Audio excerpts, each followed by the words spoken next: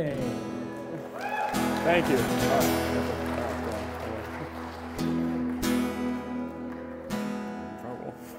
Hold on, I'll start it. Hold on. Let me get this. Happy birthday to you. Happy birthday to you. Happy birthday, dear Pastor Tim. Happy birthday to you. Yeah. Thank you. All right, you done? That didn't go live, did it? Well, it's really, really hard to embarrass me, but you got me. Yeah. How to get Livy back. His birthday's not until June, so that's going to be rough. All right.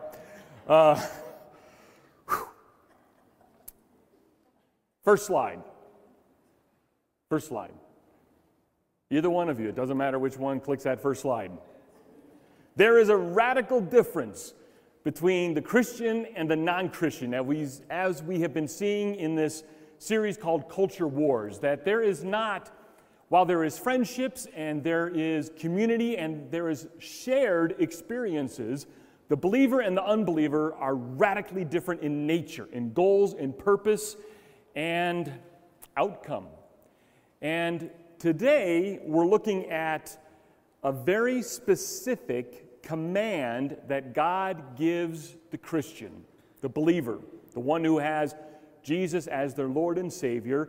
And when we come to commands in Scripture, we generally face those commands with three possible options. Next slide. We have a new slider today, so you have to pick up on my cues. We have three options when we are faced with one of God's commands. And this kind of goes to any rule that we might face. We can look at that rule, we can look at that command of God and say, yes. And that's where it stops. If He says it, it's yes. If He wants me to do it, I do it. And there's no exception to it. It's a yes. But we can also look at that command or rules in our life and we can say, no, I'm not going to do it. I'm not going to follow it. I'm not going to believe it. No. And I'm going to fight against it and propose something against it. The third way in which we can face rules and regulations and obedience, especially to God, is to say yes, but there's lots of exceptions. And in fact, that approach, yes, but there's a whole bunch of exceptions, or there's some gray lines, or there's some fiddle room, goes all the way back to Genesis chapter 3 when Adam and Eve were in the garden being tempted by Satan, and Satan said, "Did God really say that?" And so Adam and Eve were like, well, he said, don't even touch it. And so they change his command. So they look at the command of don't eat of the tree of knowledge of good and evil, and they misrepresent the command. And then they attack that misrepresentation and say, oh, and they fall right into sin. So they looked at God's command and they gave it a yes, but, with examples and exceptions. And today, we are going to be looking at a command that I fear most Christians answer with a yes, but, and have lots of little exceptions to it. And before we get to the actual verse out of 2 Corinthians chapter 6, verse 14 and following, I want to tell you a story, or remind you of a story that happened in my childhood. As some of you may know, my mom is an incredibly strong believer, has been from the day she was born. She doesn't remember a time or a moment where God was not her loving Father and Jesus Christ her Lord and Savior. And so when I came along and I entered my early teenage years, about 12 or 13, my mom noticed that I had some very strong addiction problems with drugs and alcohol. And I remember one day having that conversation with my mom about don't do drugs, and I gave her the line, well, I just do a little. You know, at 12 or 13, I don't know what a little pot is or a little drinking is, but I was just doing a little. It really didn't. It was just a little. And that evening at dinner time, she had this huge, beautiful, wonderfully smelling pan of brownies. And sit right in front of the table, or right on top of the table. And we ate dinner, and I'm looking at the brownies going, oh, this is going to be fantastic, brownies. This was before the time where I started to dislike chocolate.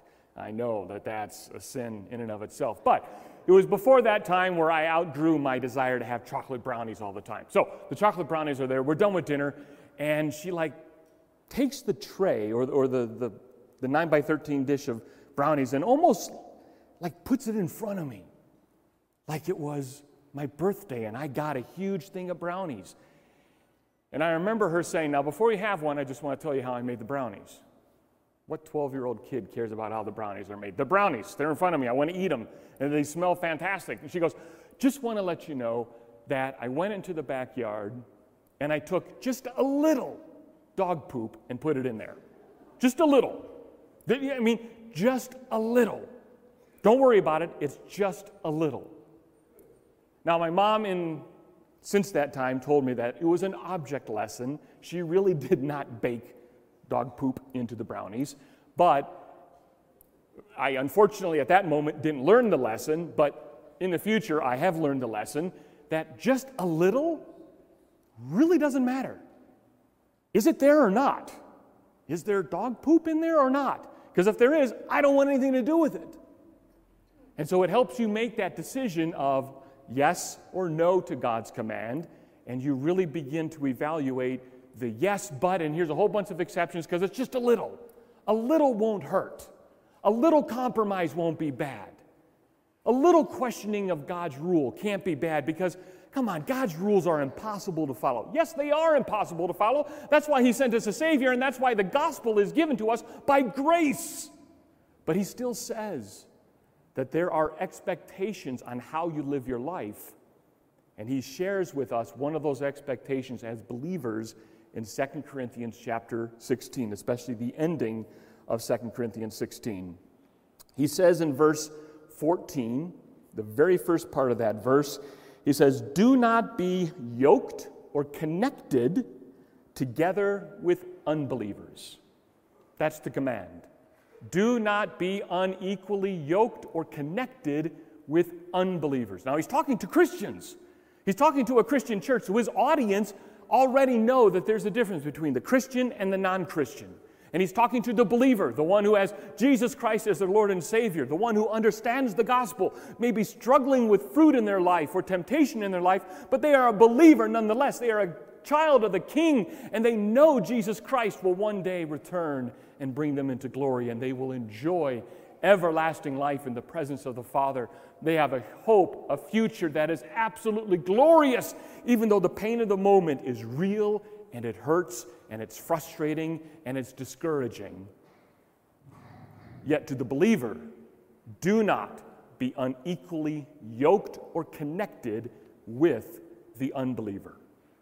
I wish I had a real life story and example of trying to put two opposing animals connected together and plowing a field, because that's the idea here in mind, where you have a donkey and a cow and you say, let's plow straight lines. My understanding, as limited as it is with farm animals, that probably would not go well. In fact, it probably wouldn't go well having donkeys connected to a plow anyway. I think they have to be oxen and bulls and cows and maybe horses, but putting two totally different animals together would be like putting a cat and a dog in the same cage. Probably wouldn't work well. Certainly wouldn't work well.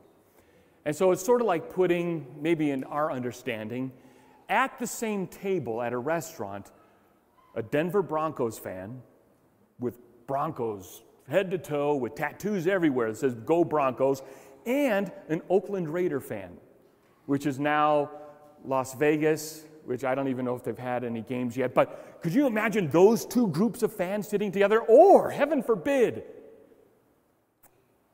someone from South Side and someone from the North Side. Graduated different high schools and now have to sit at the same table. Whew. Impossible, you say. Diametrically opposed. You cannot function together. And God says it is likewise. The believer and the unbeliever cannot be yoked or connected together. And that's what that word there, yoked, means, connected together. Now, very specifically, Paul in this section of 2 Corinthians is talking about idolatry, that there's no way you two can worship the same thing, the believer and the unbeliever. But it is a natural, broad application and principle of not joining a believer and an unbeliever together. And it could be marriage, it could be business, it could be intimate friendship, and it certainly has to do with worship. That an unbeliever should feel welcomed by people in a church, but they should feel very disconnected and uncomfortable because we're talking about a holy God that puts demands on our lives that are only met through Jesus Christ, and you must give your life to Him. That should make the unbeliever very uncomfortable. It should not be a message of, oh yes, love and peace and friendship for all. That should make the believer uncomfortable. Because the believer knows their relationship with God is based on a sacrifice of an innocent one on your behalf. And that message of the gospel, Paul says, is an offense to the unbeliever in Romans chapter 1, that they hate it, that it is light and truth, and they reject it. In fact, they call it evil, and they call the things that are evil good. Diametrically opposed.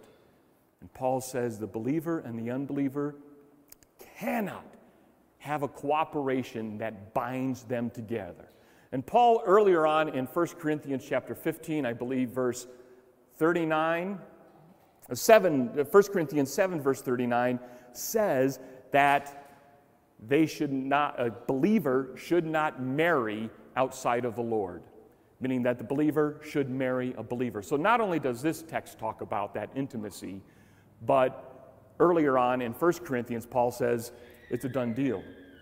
Believers marry in the Lord, meaning the relationship needs to be there on both parties.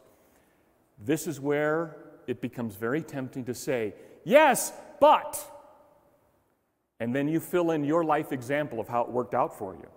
Or you fill in an example of maybe where it didn't work out for you. We have to be very careful to answer a command of God with a yes, but here's my real life example that shows that not to be true. God's command is true. God's advice is real, it's accurate, and it's non-negotiable. There's no wiggle room or gray area in God's commands to us. And so why are we tempting challenges to God's command when we say, yes, I know it says that, but I love the person? Oh, you may love the person. I'm not doubting your love. What I'm doubting is your understanding of what God says. And God says this very clearly and plainly. It doesn't relate to just worship, but it relates to any intimate relationship or partnership you may have with an unbeliever. There are dire consequences to that. But Tim, it's just a little relationship. It's just a little compromise. It's just a little. Remember the brownies. Just a little disgusted you 5 minutes ago, but now it's okay. The beautiful thing that God does in Scripture, and God is absolutely right, and it would be absolutely good if He just had a list of commands. And well, He does in the 10 Commandments, but He'd be totally fine not to have anything else in Scripture but do this, don't do that. And when He says do this, we do this. If He says don't do that, we don't do that. We don't need any further explanation. If God says it, it does settle it. But He is beautiful in knowing that as humans, we want to find out what? Why? Why? Why this command? Why is it so crystal clear? Why is it black and white? Why are you saying this? Because shouldn't love triumph? We talk a lot about love in Scripture. Shouldn't love be the foundation of a relationship? Love is a foundation of the relationship, but the relationship can't actually have a foundation if the two of you are in absolutely different kingdoms. If one is a believer and one an unbeliever. And God beautifully says, I'll help answer that question, why? And so the rest of the chapter into chapter 7 talks about some reasons why this is vitally true. Don't be yoked with an unbeliever. He says, starting at the end of verse 14, "For what do righteousness and wickedness have in common?" What does righteousness and wickedness have in common? Obvious answer. It's a rhetorical question. What's the obvious answer? Nothing. Nothing. Okay, so that goes back to proving the point of why I cannot be yoked, connected, and intimate in a relationship with an unbeliever, because righteousness and unrighteousness have nothing in common. He goes on and says, "Or what fellowship can light have with darkness?"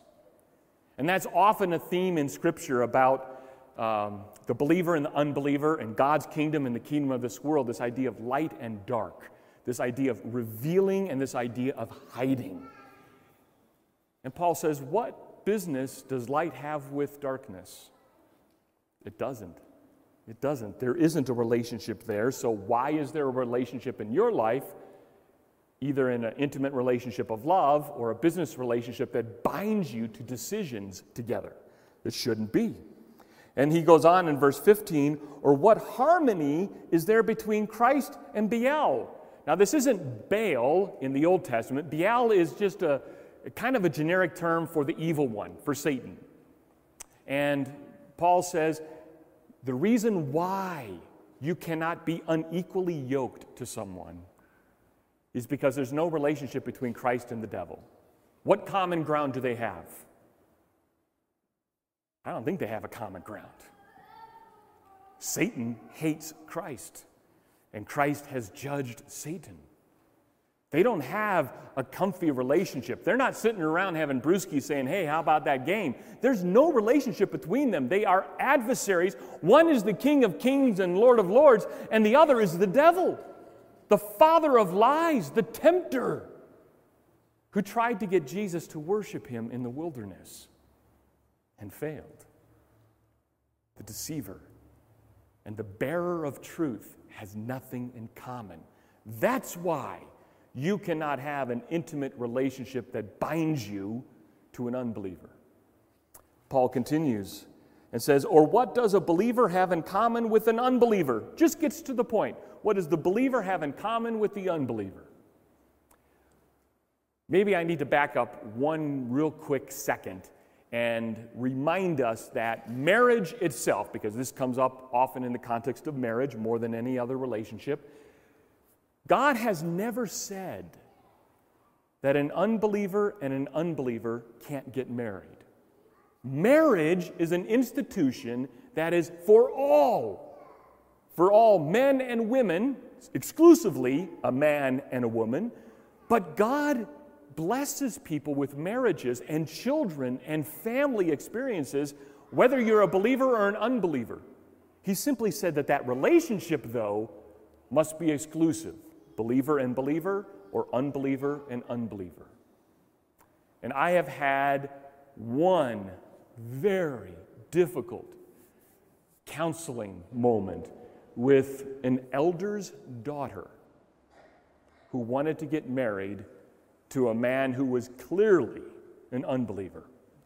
Said it to me, to my face. And she was living in a world of yes, but. And her conclusion was, because her love was so strong for this unbeliever, that she at that moment, right in front of me, denounced the faith so she could marry him.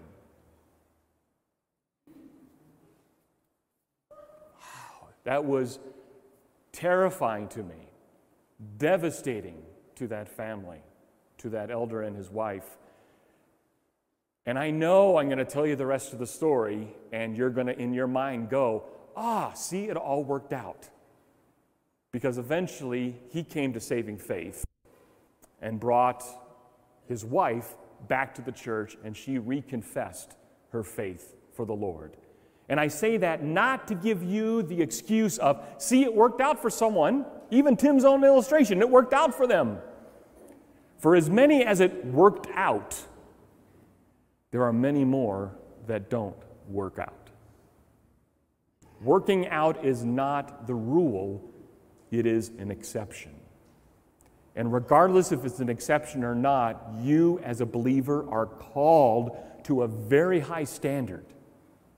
Marry within the faith. Marry within the faith.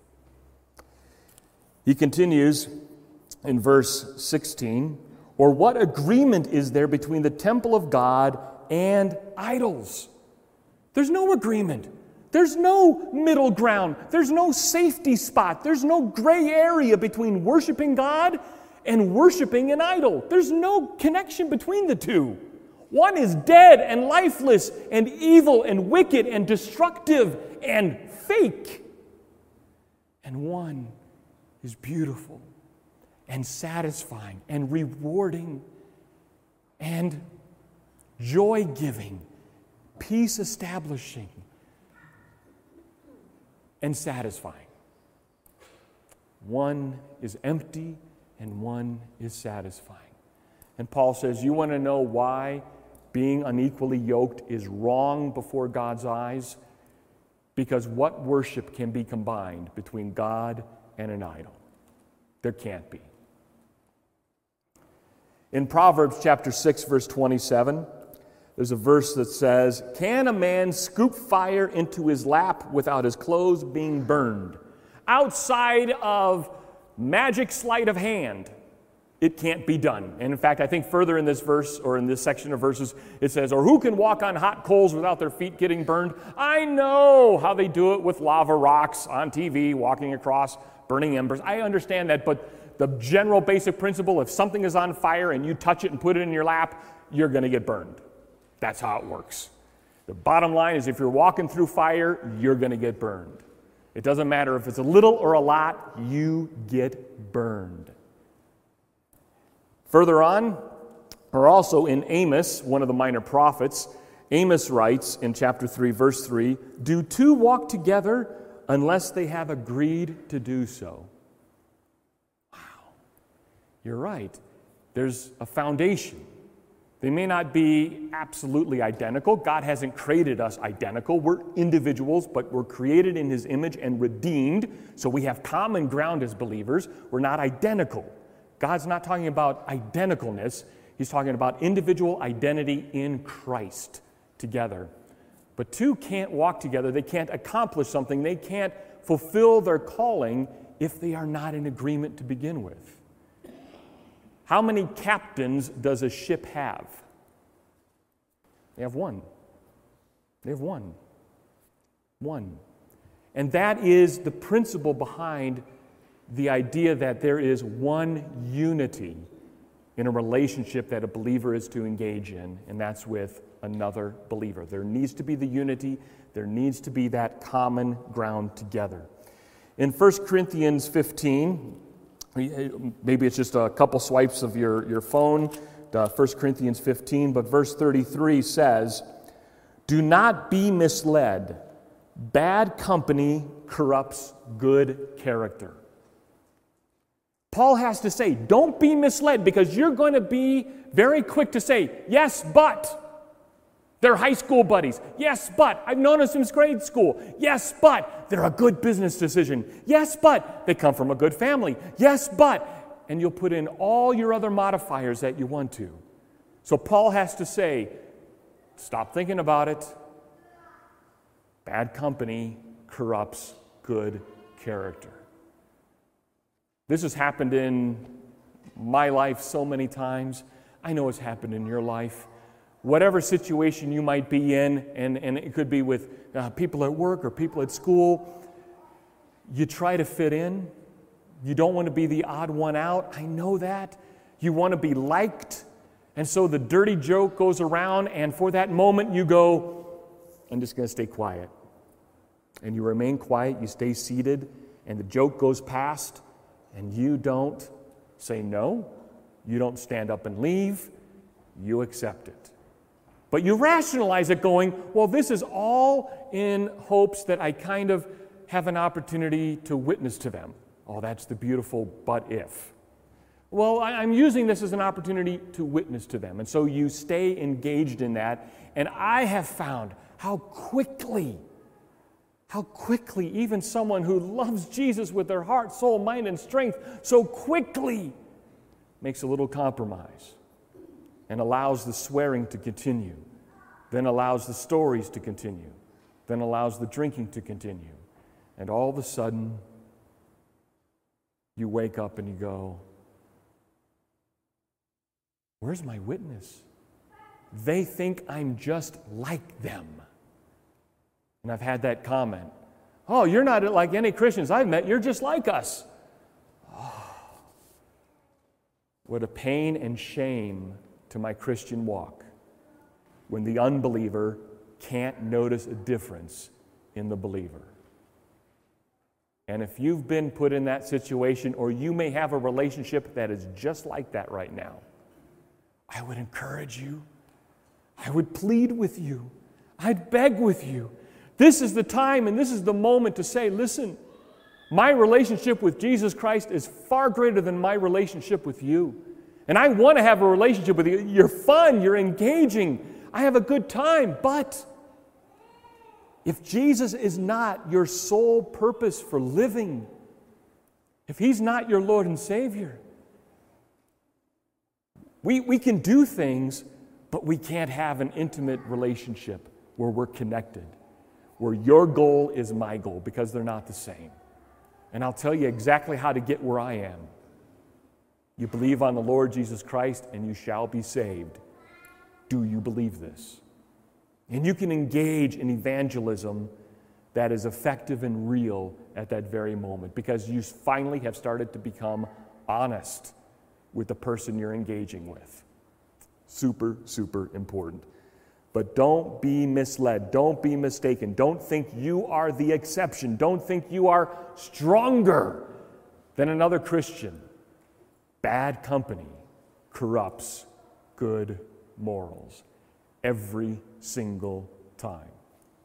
Every single time.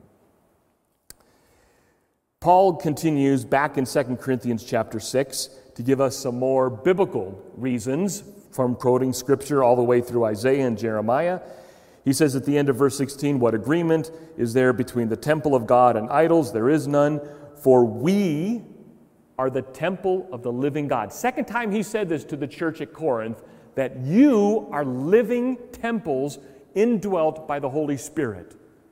That has super importance, because you are not your own. Because God has laid claim not just to your soul, but your body. How you use your body, how you use your time, what its purpose is, what its goals are, God sets. Not to punish you, not to restrict you, not to make sure you don't have any fun, but to make sure that you are safe and holy. Holy. He wants you to be like His Son in every way. And He says, on your own, you're going to corrupt it. On your own, you're going to think you're powerful and strong, but you will fail. Every single time in all of Scripture, when the saint and the believer says, I got this, and they don't turn to God for help, but they got this, they fall. From the very beginning, in Genesis chapter 3, Adam and Eve, yet without sin, depending upon themselves, twisting God's word, saying yes, but, and adding to the command, fell. Abraham fell. Noah fell. Isaac, Jacob fell. Joseph, kind of an exception, but we know that he was a sinner, so somewhere along the line, he fell. Moses wasn't even allowed into the promised land. He failed. David, a man after God's own heart, was not allowed to build the temple because he was a man of bloodshed, had blood on his hands, failed. Prophet after prophet after prophet, God had to say, stop it, do what I told you to do. And we get to the disciples in the New Testament. They were a bunch of 12 fine men that never had any problems. No, every one of them. And all you got to do is look to Peter. He fell. And then, of course, you have Judas, the one whom God appointed to betray Jesus Christ, who was with Jesus for 3 years, listening and ministering and performing miracles in his name, failed. And all of them, the night in which he was betrayed, trialed, and taken to the cross, all scattered and left him alone. They were scared of being identified as a believer, as a follower of Christ. They would rather fit into the big group of unbelievers who were trying to persecute Christ because they didn't want to be singled out and themselves maybe martyred. And so they compromised. We are the living temple of God. God expects our lives to look and be different than the world. And he says, I will never live with them, out of Isaiah, and walk among them, and I will be their God, and they will be my people. Therefore, come out from them and be separate, says the Lord. Touch no unclean thing, and I will receive you, and I will be a father to you, and you will be my sons and daughters, says the Lord Almighty. God says very clearly, I want to be your God. I want to have this relationship with you. You need to want that relationship. And if you're claiming to have that relationship, then there are certain things that are going to be clearly noticeable about you that's different than the world. Don't live in filth and uncleanliness spiritually. Don't fill your heart and mind with garbage. Don't compromise.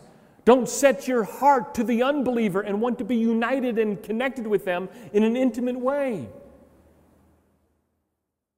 It may work out, but there's no promise.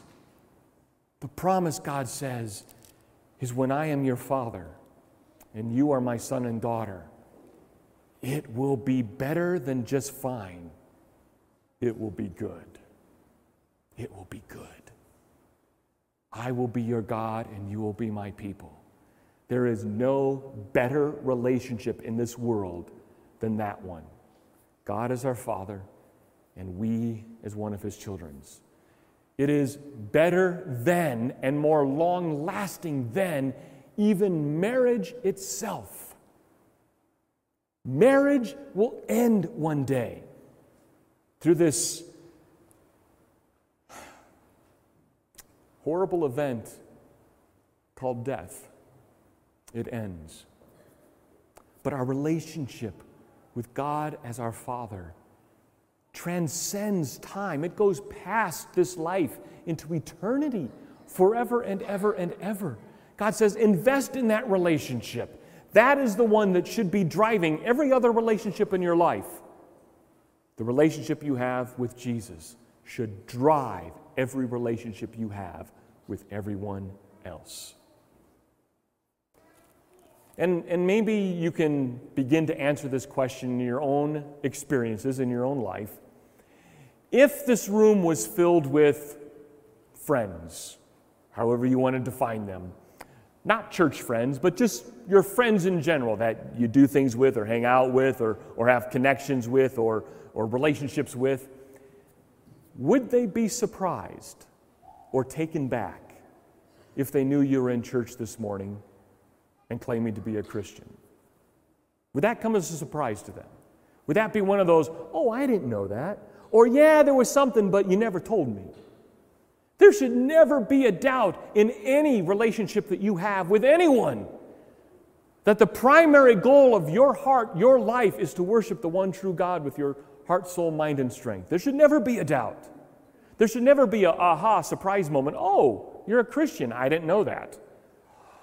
Doesn't mean you have to be preaching at them all the time, but there should be a sense in which your life, your conversations, the way you encourage others is vastly different than the way the world does it. And if your family and friends don't know that, then this is a beautiful opportunity from these scriptures to change that today. They should know it by your words and your actions, that He is your God and you are His child. Now, the application of this is very simple, because the very next verse in chapter 7, verse 1, Paul gives us the beautiful application. He says, therefore, he's kind of summarizing everything he said here. Therefore, here's the concluding matter. Therefore, since we have these promises, what promises? I will be your Father. I will be your God. You will be my people. I will be with you. You will be with me. We'll have a relationship. Those are the promises. Separate yourself from them and come to me and you will be satisfied. Those are the promises. So Paul says, since we have those promises, therefore, my dear friends, okay, what do? We purify ourselves from everything that contaminates the body and spirit, perfecting holiness out of reverence for God. Wow. I thought it was going to be something easy. Like, okay, just, make sure you sit in the front row at church because that really makes sure that everyone knows you're here and that you're a believer. Front row seats. It wasn't something that easy. He's saying, live holy. Show the world around you that you love holiness, that you love purity, that you love truth, that you love honesty, that you love Him. Show the world that matters. Show the people around you that forgiveness is quick, that anger, it's really hard to get you angry, that mercy is always there, that understanding is very quick.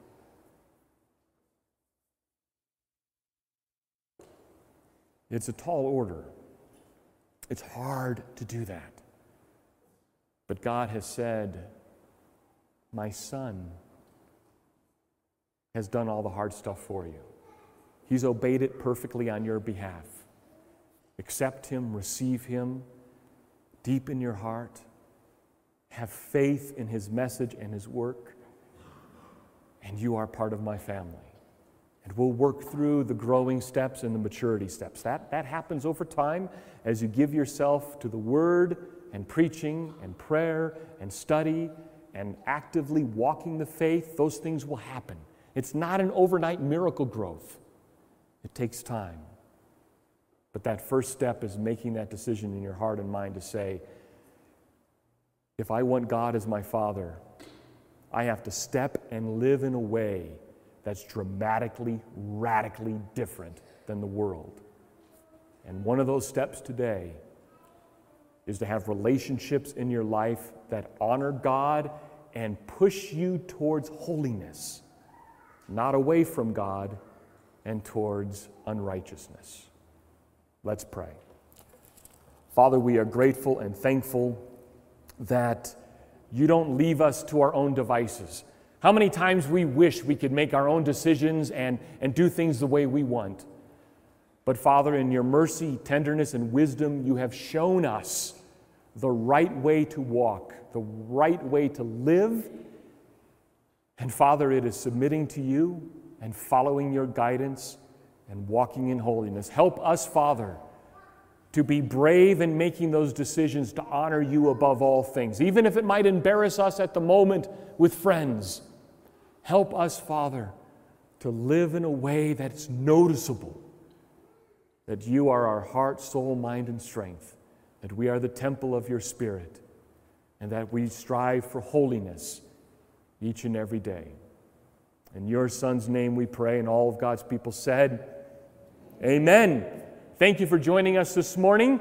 Make sure that all of your conversations happen quickly outside. We can't linger in the building. God bless everyone. And thank you for the birthday song.